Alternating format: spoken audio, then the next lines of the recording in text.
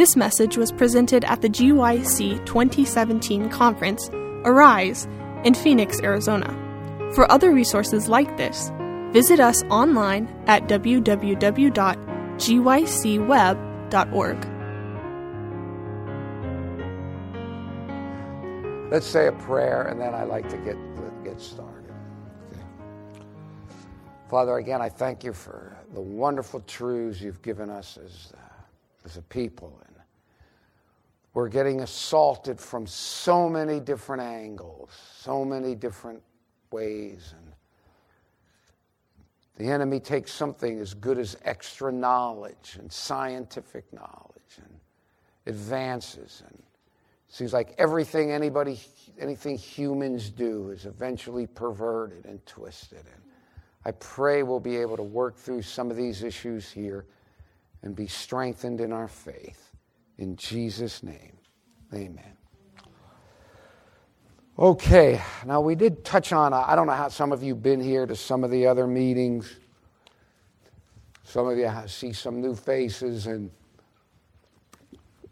the gist of what I've done, and did I bring my book? Oh yeah, and there's this book. They're selling it here. It's called Baptizing the Devil, Evolution and the Seduction of Christianity. And basically, we're looking at this idea in our society. People say, but it's science. And the moment they say something is science, if you ever argued with someone and they say to you, but it's science, what is the implication? Of course, the implication, well, how can you dare argue with this? It's science. And science uses, I don't think I'll have time to get into it, maybe at least not today, maybe I have a whole section of the book on the so-called scientific method.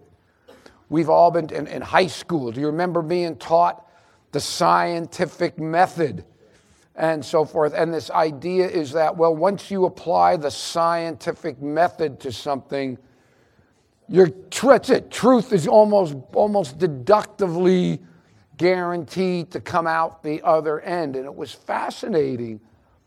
A lot of the literature I read on in fact, I have a chapter in the book called The Myth of the Method. And they would say there's no such thing as the scientific method.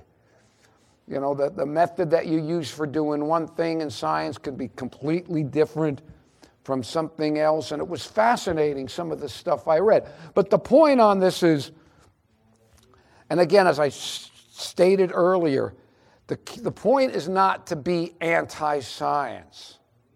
I'm not anti-science. I believe science does teach us, it clearly teaches us things. And I believe it actually teaches us, and some would debate this, it teaches us things about the real world. Though there are actually some philosophers of science who say science doesn't teach us about the real world. Science teaches us only about how the world appears to us in our senses. And there's a vast difference, they would argue, between what the world really is and how it appears to our senses. And all in the end science could do is maybe give us a better view of how it appears to our senses. But there's a difference. You know, I use an analogy about our senses. And I have a whole section here, and maybe I'll get to this. Let's imagine, I want to right now, let's be quiet. Okay, we hear him next door, but in the room right now, let's be quiet for a moment. Okay, say ideally you didn't hear anything. Now, I should have done this. I'm going to put something on my iPhone, and it's funny, I'm going to give away some of I'm actually not that as conservative as him, but I'm an unabashed, unrepentant See if you could hear. Can you hear that? Yeah. Okay. Now, the question I have is, and I'm almost always I used to be a Democrat all the time. It's getting harder and harder. But I'm a Rush fan. I mean, I pay $50 a year to listen to Rush because he's good at what he does. I don't have to agree with him. I like what he does. But anyway, I'm deviating. The point is, if we said nothing and it was empty, when I turn this on, where did that sound come from? It didn't originate in my phone. Where was the sound? It was here in the air. It was here in the air all around us, as real as my voice, as real as this chair is here. It's here in the room right now. Rush Limbaugh, it's right here. But what? Our senses don't allow us to pick it up. It needed to go through this device to show us what was real, what was here. Can you see what I'm saying here? And I'm saying that the point is that reality. We have our two eyes, our two, and we get only a certain limited view of reality. And there's some that'll say all science can do is help us get another view, a deeper view, but it's still only a view of the way the world appears to us through our senses. And one of the great philosophical questions has been, what is the difference between the world as it really is and the way the world appears to us, limited in our senses? I mean, we're having this. How many angels could be in this room right now? I hope they're all good ones. Though I'm sure there's a few. Somebody must have drug in a bad one or two. But the point is, there's a whole reality out there. I mean, they say right now that there are, at this moment, billions of muons from the sun are going right through us right now. The muon, I think they say a muon's so small you could take 1,000 miles of steel and a muon will go right through it and never even slow it down. So the point is, there's a much greater reality out there than we, with our senses, can pick up. And even science is still helping us pick up a reality. It's helping us view that reality a little bit differently, but it's still ultimately our senses. And that's fine. Again, some would say, okay, that's fine. That's how reality appears to us. But what is really there? What is really there? And can science really teach us what's there or not? I tend to think science does give us a view of the real world, but it's a very limited view anyway. Now, what I want to talk about, anybody ever hear of one of the most famous books of the 20th century? Was called The Structure of Scientific Revolutions by a man named Thomas Kuhn. And Kuhn wrote this book like in the 60s, and it was considered one of the most influential texts of all of the 20th century. And basically what the guy Thomas Kuhn said is he's basically saying what I basically say in my book, Baptizing the Devil, though I say this in a very specific context. Kuhn was saying that science is nowhere near as rational, as objective, as sequential as people think it is.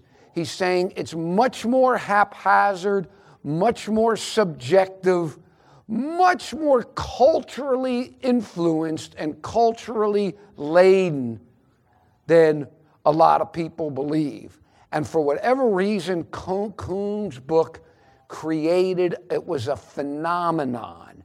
And to this day, people write books writing about Kuhn. Some take it even further than Kuhn, or some try to dismiss him completely. But the fascinating thing is you had this book by a scientist saying science is nothing, is nowhere near what people are led to believe that it is in terms of being this objective truth. In fact, I want to read you a quote in Kuhn's book. Kuhn he quoted a man named Max Planck. Max Planck was one of the founders of quantum physics. Okay, he was a very highly influential scientist. And listen to this. If this is true, think about how different this idea is from how we commonly understand science. He's quoting Planck. A new scientific truth, wrote Planck, does not triumph by convincing its opponents and making them see the light, but rather because its opponents eventually die and a new generation grows up familiar with it. That's phenomenal. I mean, for somebody like myself, who I grew up with the secular, atheistic, scientific, rationalistic, materialistic worldview. It's just atoms and the void. Okay, and that was it. I believed in nothing supernatural, anything like that. And then my first foray into the occult. It's so funny, a friend of mine once said, Cliff, you're the only guy at the GC who had ever traveled in the astral plane.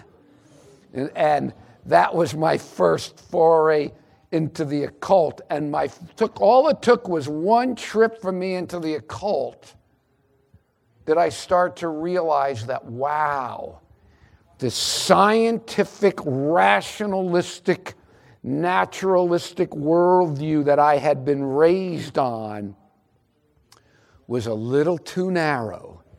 Okay, it was a little, obviously we don't deny the real physical world, though there are some who do. In fact, I read an article, I'm not going to get into it now, by a guy named Nick Bostrom. He's an Oxford philosopher. And I've preached on this in different contexts. And Bostrom argues, and I'm telling you, it's powerful arguments. He argues that we don't even exist. We're just computer algorithms by a race, but he makes some powerful arguments for it, okay? And that actually is an important point, because one of the things, and I'm probably not going to get a chance to get on it in here, you study the history of science. People have had very, very good, logical, rational, scientific reasons for believing in things that we now no longer believe are true.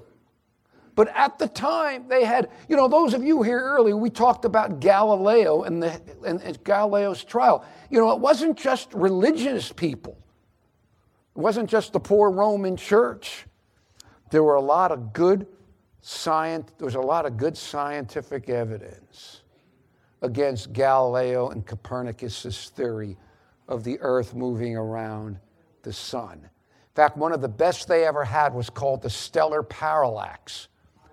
If I hold my finger up and I look at that light, okay, and I see that light in front of me. Now, if the earth is if I were moving and I come over here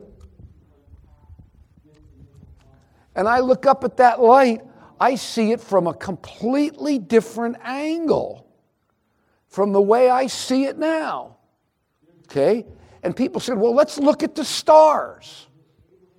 And if Copernicus is right, and Galileo is right, and the earth is moving around the sun, in 6 months, it's going to be on the whole other side of the sun. So let's look up at the stars. And they looked up at the stars, and they found no stellar parallax. There was no indication whatsoever that the earth had moved, because the stars looked in the exact same spot. It looked just like it was when I was standing here. And they said, see, there's scientific proof. And that was an understandable scientific proof. What do you think the problem was? Well, the stars are so far away. They were so far away that the motion of the earth, they couldn't detect it. They can now. They've got the devices. The point is there's another reason. If the earth were moving, I'm going to give you scientific evidence right now. The earth doesn't move. Okay? Let's say the earth were rotating that way. Okay? If I throw this book up and the earth is moving, shouldn't it land back here? Oh, okay. And people say, how come birds don't get blown back? How come things, so, and the point is, they had good scientific reasons for believing in things that were wrong. Okay? And you wonder today, I got this great quote. I quote him probably twice in the book by a man named Alfred North Whitehead. And Whitehead said, when he died like 1920, Whitehead said, when I was in college at Cambridge, I studied mathematics and scientists with some of the best teachers in the world, and I was very good at it. And I said, I did very well at it. And then he said, I've lived to see every foundational assumption in mathematics and science overturned in my lifetime. And he says, and now we're going to say we have certainty? And it was fascinating. This guy, in math and science, the foundational assumptions overturned. Anyway, again, the point of all this is, see, if you had a practicing scientist here, he might say, duh. Every scientist knows this. And the fact is, I think most scientists do understand that. But the fact is, the average Joe Blow in the general public, like yours truly, and like a lot of us, I never knew. I was always been a fairly well-read guy, read a lot. And then just in the past 5-6 years, as I started reading some of this stuff about the philosophy of science. In fact, the interesting thing too, 95% of the material that I'm sharing with you, or that I've gotten put in this book, I got from reading atheists and or evolutionists. But that's pretty much I think I read one Christian book on the philosophy of science. Almost everything else I've read, and I learned about science and the limits of science, I got from reading atheists and or evolutionists. In fact, if you were here earlier, I told you the Teaching Company course by Dr. Stephen Goldman. I know he's an evolutionist. He has a course on evolution. And yet it was his stuff that opened my eyes to some of these limitations, which again is not news to the average scientist, but to the rest of us poor schnooks who are constantly being, well, science says this, science says that. But again, this quote, I thought this quote by Thomas Kuhn, or this quote where Kuhn quoted Planck. I mean, it's saying a new theory is not accepted by the evidence. It's when an older generation dies off who believe the old one, and new people who are used to it accept it. Okay? Now that's fine if the theory happens to be true. But of course, that's the whole question. In fact, I think I mentioned earlier, I'm reading now Charles Darwin's Descent of Man. It's boring on one level, but it's fascinating on another.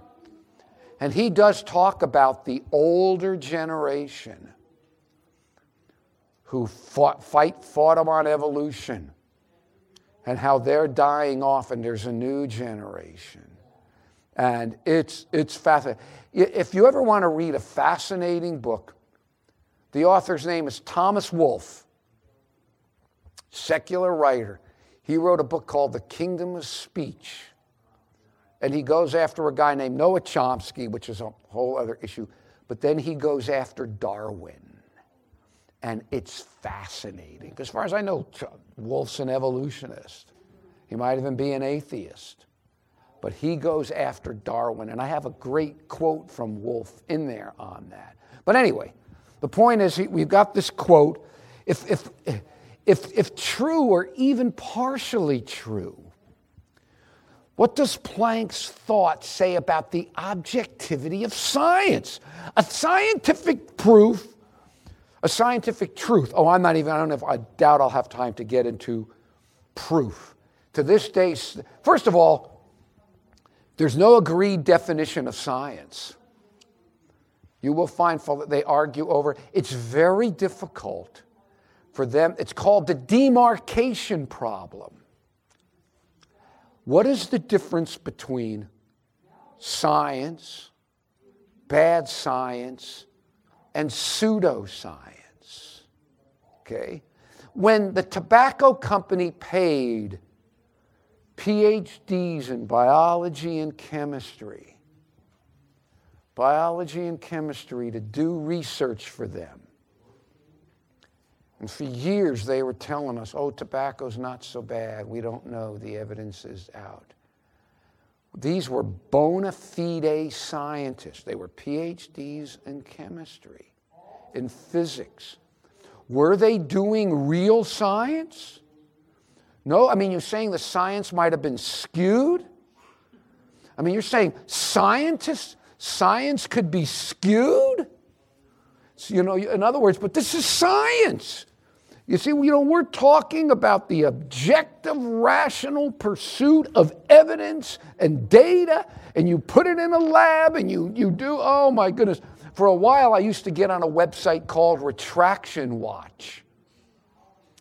And all they do was cover all the scientific papers that had been retracted for either outright fraud or just, it's amazing how much of that goes on out there.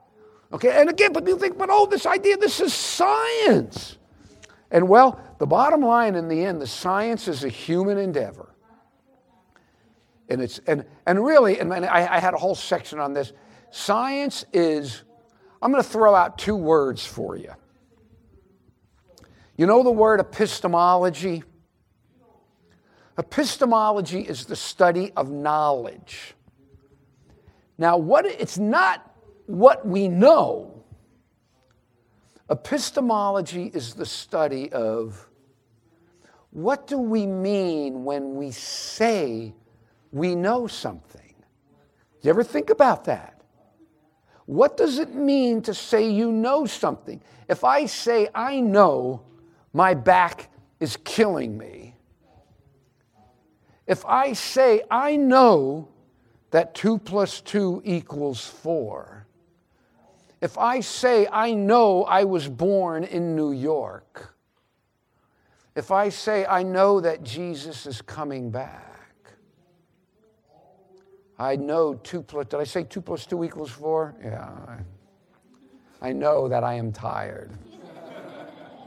I'm using the word know here to mean something, the same thing, but I know every one of these things differently. I know that my back hurts different than I know that 2 + 2 = 4. Okay? And epistemology is the study of how we know what we know or how we think we know what we know. And yet actually it's one of these, and I would love to get into this, but it's not, but how do we... The problem with epistemology is, how do we know that our epistemology is right when the very thing we're questioning is how do we know anything to begin with? Okay? And that actually is a very profound point that has to do with all our knowledge, the limits of all our knowledge, including scientific knowledge. There is a point where all knowledge comes to an end, even scientific knowledge, and then you have to take a leap. People say, well, the same thing happens in religion. Yeah, I know, and it's called faith. I have very, very good, logical, rational reasons for my beliefs. Ooh, Adventism, my goodness, this picture fits together. It's almost scarily well. I mean, just the pieces fit together so well, but there reaches a point where my justification stops, and then I take a leap of faith. Well, folks, they do the same thing in science as well. They'll die before they'd ever want to admit it. But anyway, Kuhn, that quote was in Kuhn's book. Anyway, but again, a truth should be accepted or rejected based on proof, not on data, but certainly not on which generation of scientists happens to come and go. But unfortunately, according to Kuhn, science doesn't work anywhere near as rationally or as objectively.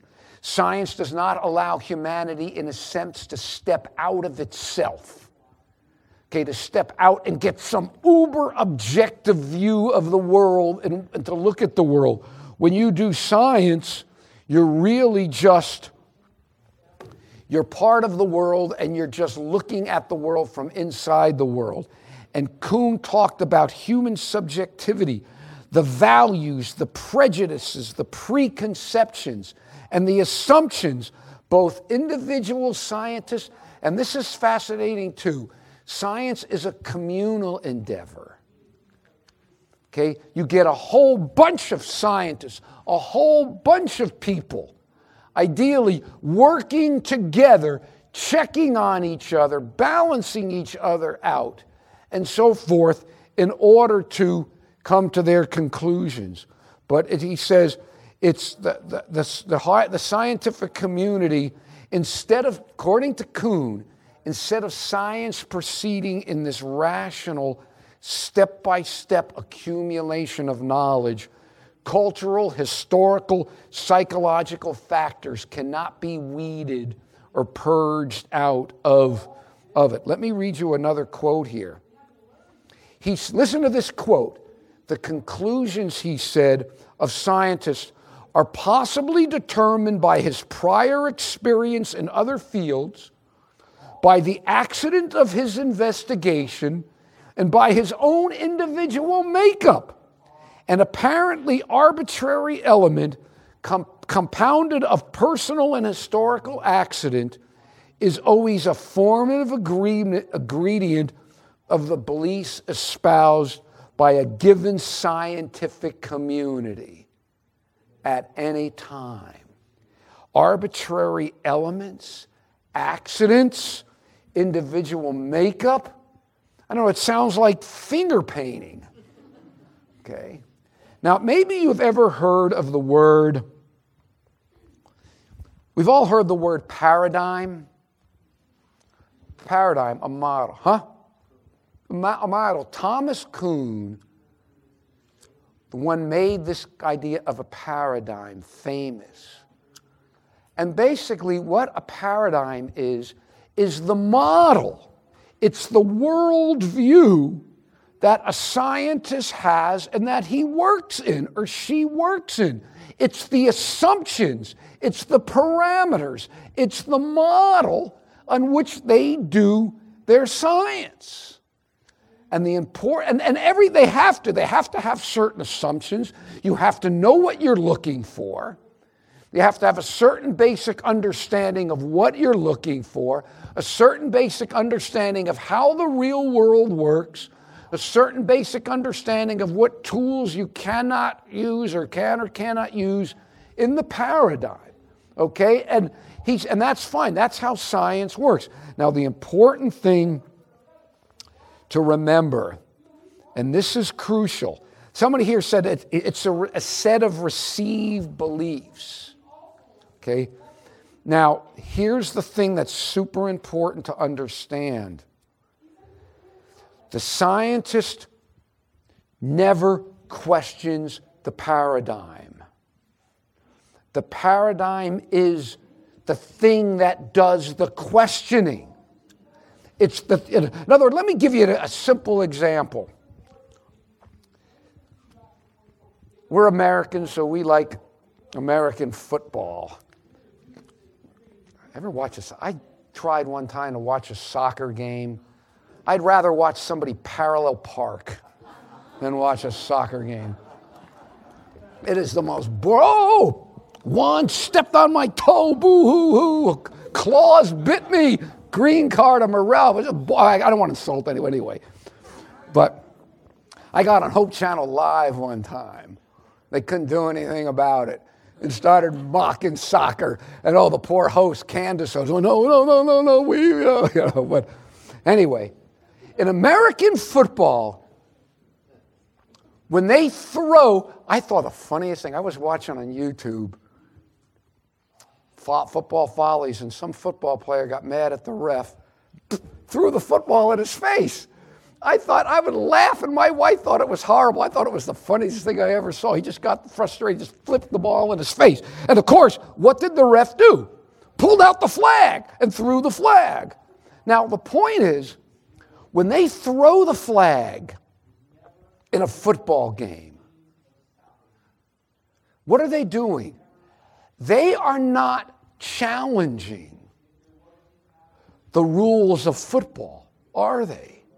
They're not challenging the rules. The flag is thrown to show whether something or another violated the rules. Okay? But the rules of the game are not, that's not what it's all about. And Kuhn argues that a paradigm are these subjective, these rules of the game. It's the model. It's the model in which they investigate everything, okay? And he says, Kuhn talks about what he calls normal science. And that's like when they're just working within the rules of their paradigm, their model. But again, they're not questioning the paradigm.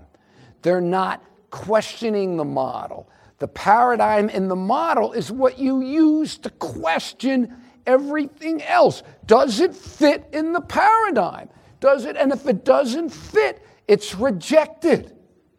Okay?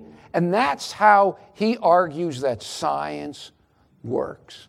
Then he says what happens is you start getting what they call anomalies. And let me read you this quote. This is from an Adventist scientist. Scientists do not try to test the paradigm. This is crucial. But assume it is true and use it to guide their exploration of new phenomena within the paradigm's domain. The process Kuhn called normal science, because that is what scientists normally do. Okay, but see, this shows you the assumption that's involved in science. Okay,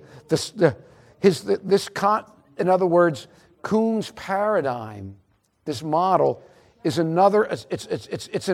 It shows what happens when science is done. It shows the assumptions, the subjectivity. They have this paradigm, they have this model, and everything is interpreted through it. I have, and I deal with this in the book, a perfect example of a paradigm. I mentioned you to the teaching company. Well, I got 36 lectures on the origins of life by a man named Dr. Robert Hazen. And there were 36 lectures. I listened to every one of them. And I got the transcripts. And Hazen, it was fascinating to me from this model of, from Thomas Kuhn, from the model of Kuhn's understanding of a paradigm. Hazen starts out the lecture. He says, I'm starting out on the assumption. This was fascinating to me. On the assumption that life began 3.4 billion years ago on Earth through the normal processes of chemistry and physics, working through water, rock, and air. Okay, that was his assumption. That really, in a sense, was the paradigm. That formed the template for all that came after.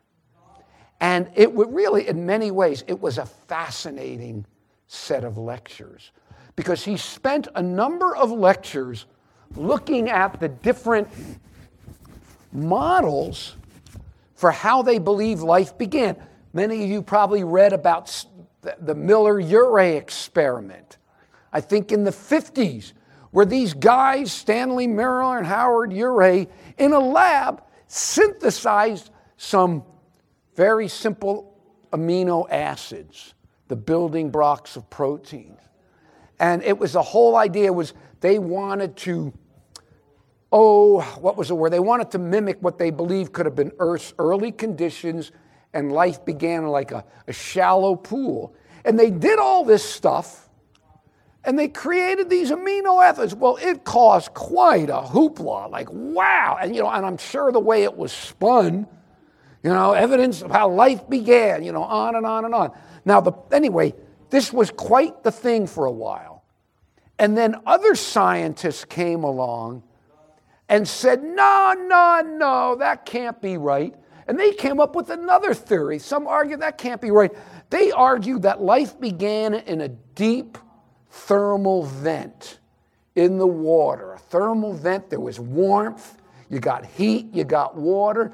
And there was a popular theory, and I think some still push it, that life started in a thermal vent.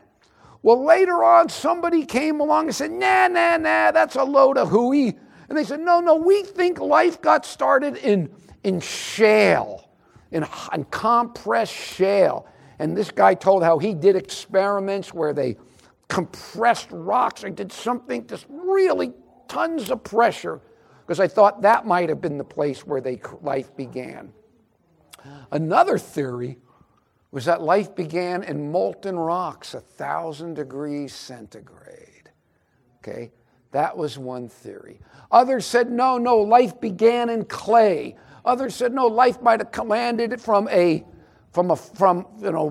droid. Yeah, an android, not an android, that's a meteorite. Yeah, a meteorite. Now, the fascinating thing, first of all, it was this idea, and this is the other myth of these objective scientists seeking truth. They were cutting each other's throats. The nastiness and the vitriol. You think they were Christians arguing over the nature of Christ, but it was, for me, from the perspective of interest in the philosophy of science, it was fascinating because I don't think, so they had all these different models, not one of them worked. Not one of them worked. And I thought to myself, did it ever, and I said, I don't think it ever entered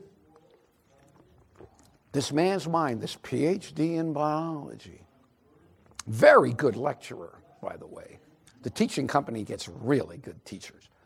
But I don't think it ever entered his mind that maybe the reason none of these models worked was because his paradigm was faulty.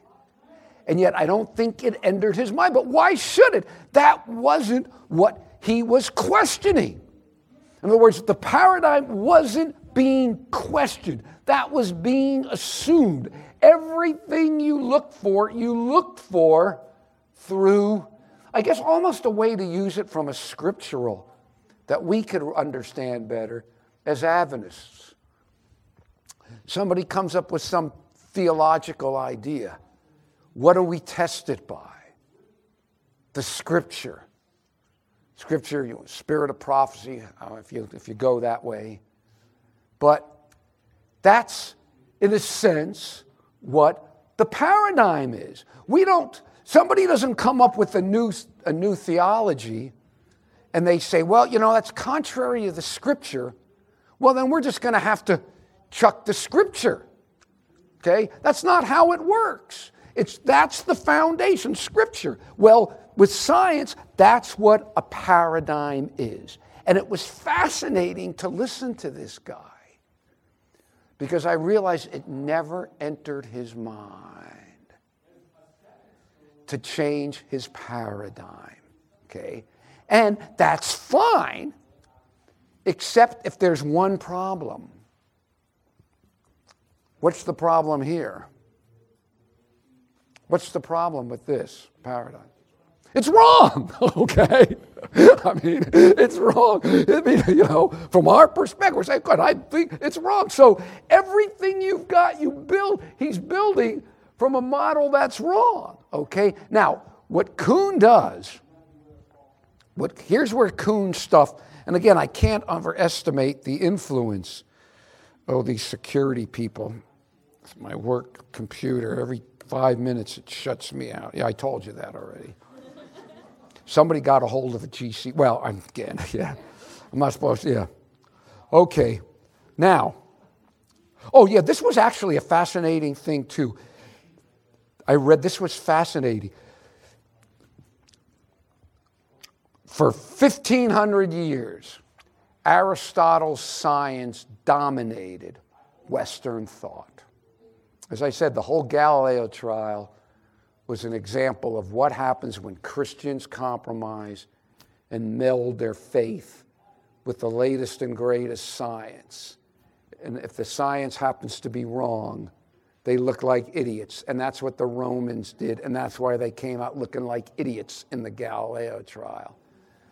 And but Aristotle also taught that the universe was perfect, that below the moon, Earth, there's corruption and degradation. You get above the moon, the cosmos is perfect. And apparently in the 1400s or the 1200s, there was this massive supernova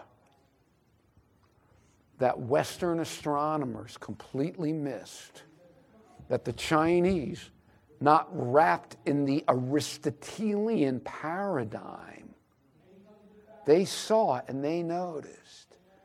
But Western astronomers, even though it occurred in the sky, their minds were so shaped by the paradigm that they completely missed the supernova. Because according to the theory, it wasn't supposed to be there. Okay? So anyway, that is what you call a paradigm. Now, everything with Kuhn here is not that. That's nothing remarkable. But here's where Kuhn got. What Kuhn said happens is that eventually you keep getting things called anomalies. And these anomalies are things that don't fit. You keep finding too many things that don't fit, and then eventually, I'm going to just pull down here. I got so much information here. Let me jump down. And things that don't fit, and then eventually, all right, come on. Here's his most controversial idea. You work in a paradigm, but then you start having what he calls anomalies. Hey, this doesn't fit, and this doesn't fit, and this doesn't fit. And eventually he gets what you call a crisis in which the whole paradigm collapses, and he has what he calls a revolution, and you get a whole new paradigm with a whole new set of assumptions and a completely different way of looking at the world, a completely different way of doing science, a completely different way of looking at the evidence. And he comes up, he says these things are totally opposite of each other, and they're, and I mean, Kuhn took the things somewhat extreme. But the point is, the point is, which is the correct one? What are we doing here? For Kuhn, it's not a modification of the old one. It's a whole new way of looking at the world. Think for a minute, imagine the shift. Your whole life you believed the earth sat immobile at the center of the universe. And everything circled it, on and on. To suddenly wake up one day and look at the sky and see a whole different world out there. The sun moving is really the earth going around, the earth spinning on its axis, and on and on. It's a whole new way of looking at the world. Now, this is the important point. When you have a revolution, when you have a paradigm shift, where's the change? What changes? Huh? The paradigm. So where is the paradigm located? Okay. The change, it's not in the rocks. The sun didn't, when they went from an Aristotelian Ptolemaic paradigm to a Copernican paradigm, did the sun change the way it was moving? Nothing.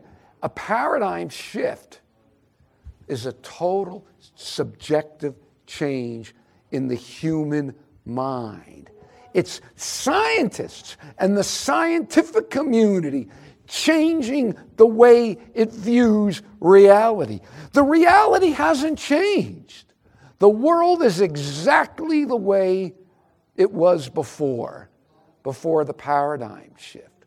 What changes are human beings and the way human beings look at it. And the thing that was revolutionary about Kuhn and so controversial is that Kuhn was saying, doesn't mean the new paradigm is right. Doesn't mean they're working towards more truth. We have this idea. Newton said his famous quote. See, I'm not saying I necessarily agree with Kuhn. I'm not saying, and some people don't agree with him. Some people take it further than Kuhn. The reason I even bring any of this stuff up, and the reason I touch on that in my book, is I just want to help free people from the myth of our era, of our age, the great myth of 20th, 21st century Western intellectual life, that it's science, therefore it's truth, and we have to submit our views to it. And if the Bible says something, but science backed by laboratory experiments. Oh, get off on that's a whole new experiments and data and all this stuff. Well, then the only logical, rational, intellectually honest thing to do is to surrender your biblical beliefs. And don't even get me started. I talked about this earlier. Christians are notorious at this. I said earlier, the scientists were the ones who fought Darwin in the beginning. The ones kowtowing and accepting it were the Christians. And I've often wondered, why do Christians do that? Well, I think, you know what it is? Look, there's always been a lot of very anti-intellectual strains in Christianity. And, it's some pretty wild stuff. God came down and born of a virgin. The creator of the universe. Because John 1:1-3, anything that was not made that was made by Jesus. So this vast creation, the creator, comes down and born of a virgin, born as a human being, and then the whole thing, and it can sound pretty bizarre, okay? Especially for I grew up secular. You have no idea how weird all this stuff was to me, And those of you born and raised in the church, you have no idea how weird Adventists could seem to secular people. Now I'm one of them. Now I'm a full-fledged, I'm probably just as weird as a... But I tend to think there's this idea they don't want to be seen that way. They want to be seen as sophisticated. They want to be seen as, I mean, again, I don't know individual motives. But as I said earlier, I showed you earlier some of the sad things people have to do, what Christians do to try to get to fit evolution in the Bible. But anyway, all right, I've lost my train of thought here now. Where was I? All right, we are back with Kuhn, with the paradise. Oh yeah, the only reason I'm showing you this is, even if Kuhn is not 100% right, it still shows the idea that you don't have science. It's this, Newton once said, if I did anything, I stood on the shoulder of giants. And there's this idea of this cumulative building of scientific knowledge, and it's moving closer and closer and closer to truth. Now, I don't know. Maybe in some ways it really is. I really don't know. But Kuhn's idea, which was revolutionized, the whole thought about science, said it doesn't work that way at all. You got one paradigm, it falls apart. They create a whole new one, a whole new set of assumptions, a whole new way of viewing the world. And maybe it's closer to truth, but you have no way of ever knowing absolutely whether it is or not. Because no matter, they could have a scientific theory. Those of you who were here earlier, maybe explain to somebody who's new the fact that the theory works, or that the theory makes accurate predictions, in many ways has absolutely nothing to do with whether the theory is true or not.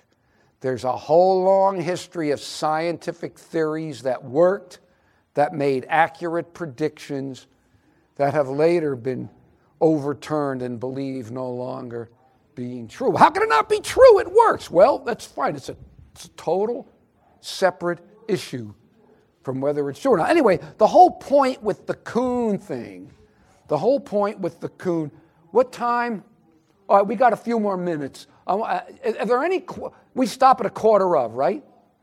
Okay, I want to bring up one more thing, and then if you got any questions, I kept on saying I'm going to give you time for questions, and then I just, I said, it's funny, I don't particularly like public speaking, but once I get up, I can't keep my mouth shut, so. But you ever hear the thing, and I deal with this in the book, and it's fascinating to look into it. You hear the term peer review. But it's peer reviewed. It's peer reviewed as suddenly as if, whoa, it's peer reviewed. Wow, that's it. All questions stop, all mouths cease because it's peer reviewed. But here's the thing, that's fine. Those some fascinating studies have done where people have purposely put errors in papers, told them there are errors in there, warn them beforehand, and they peer review it and they don't see it. Okay? But when somebody peer reviews a paper, what are they doing? What are they challenging? Or what are they not challenging?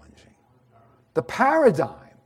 See, all they're going to do is check and see whether what you're doing, your science, your conclusion, whether it fits with the paradigm. Okay? That's all they're doing. And woe be to the, particularly when it comes to creation evolution. Hey, the only difference between the scientific community today and the Romans is the Romans had the political power to put you in jail and get your head chopped off. Okay? But the point is, they're very intolerant. scientific. I mean, it's amazing. I've come to see science as the most intolerant branch of knowledge, of theory. They're worse than theologians. They're worse than Christians or religious people. But anyway, but the point is, they're just checking everything in the paradigm. And that's fine, except what happens if the paradigm is wrong? Okay? And then when you have a whole paradigm shift. So again, the point is, this was Kuhn's contribution. And it shook everybody up. And to this day, like a whole cottage industry arose by those who think Kuhn was full of it, or those who took it much further than Kuhn, much more radically than Kuhn. And again, I bring this up. I'm not saying he's 100% right. I'm bringing it up only to show that for most of us, when we hear it's science, we have this idea of this cold, logical, rational, objective, peer-reviewed truth, and so on. And that's not even close to what's really going on. Because I realized I lost my trail. Remind me when I come back to pick up about epistemology. All right, any questions? You got any questions? And just before we take a break, anything on what I've talked about right here? If you think I'm full of it and want to challenge me on it, go for it, Go for it. I'm still waiting for a good review to challenge me and maybe point out things that I need to fix. Go ahead. Well, I'm not going to get into the details of that. All I'm going to say, like with carbon dating, I don't know enough about it. All I know is for carbon dating, for this stuff to work, you have to make certain assumptions. And they might be reasonable assumptions. They might be assumptions that if I knew what you knew and believed what you would believe, I would say, hey, I've got good reasons to believe that. And on and on and on. But the fact that I might have good reasons to believe it is almost totally separate question from whether it's correct or not. Okay? Now, I don't know not much about the dating system. All I know is I have a very good friend of mine. He's an Adventist.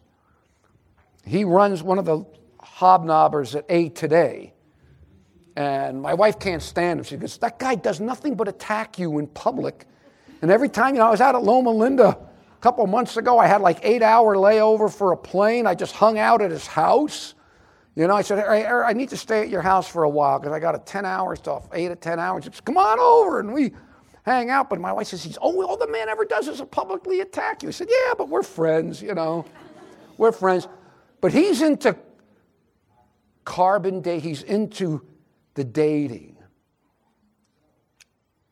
And I asked him a question. And this is important. And again, this is because I've delved a lot into some of the philosophy behind this. And maybe some of this might not mean much to some of you. Others, you might be able to get up here and explain this stuff better than me. But I said, Irv, his name, Irv Taylor. Everybody, Irv, he's a good friend. Irv, my buddy. Irv, he always says, my good friend Cliff Goldstein, and then goes on to skewer me. But, it's... I never take it too personally. I'm glad. It's a good thing I don't, or I would be in bad shape. But I said, Irv, at what point, because you build belief on an assumption, on various assumptions, things that you have to believe are true in order for that stuff to work. Okay? You've got to assume that the decay rates are the same as they've always been. Okay? And if we were here earlier, the world before the fall, the world before the flood, was a radically different world than the world we live in now. Okay? A world where nothing died is a radically different world. So you've got to assume, but I said, Irv, at what point, what's the furthest down you go In other words, I want to get to the further in your assumptions you go, as far down as you can, that's as rock solid as could possibly be. Just a belief that's just rock solid. I don't want something on the top, but I want something down a bit, rock solid. And he looked at me and he said, but science doesn't work that way. Well, no kidding, okay? No, I said, I know that because I've spent years reading on this stuff. But anyway, look, let's take a break. And 3:45, we're supposed to stop it. This message was recorded at the GYC 2017 Conference Arise in Phoenix, Arizona. GYC, a supporting ministry of the Seventh-day Adventist Church, seeks to inspire young people to be Bible-based, Christ-centered, and soul-winning Christians. To download or purchase other resources like this, visit us online at www.gycweb.org.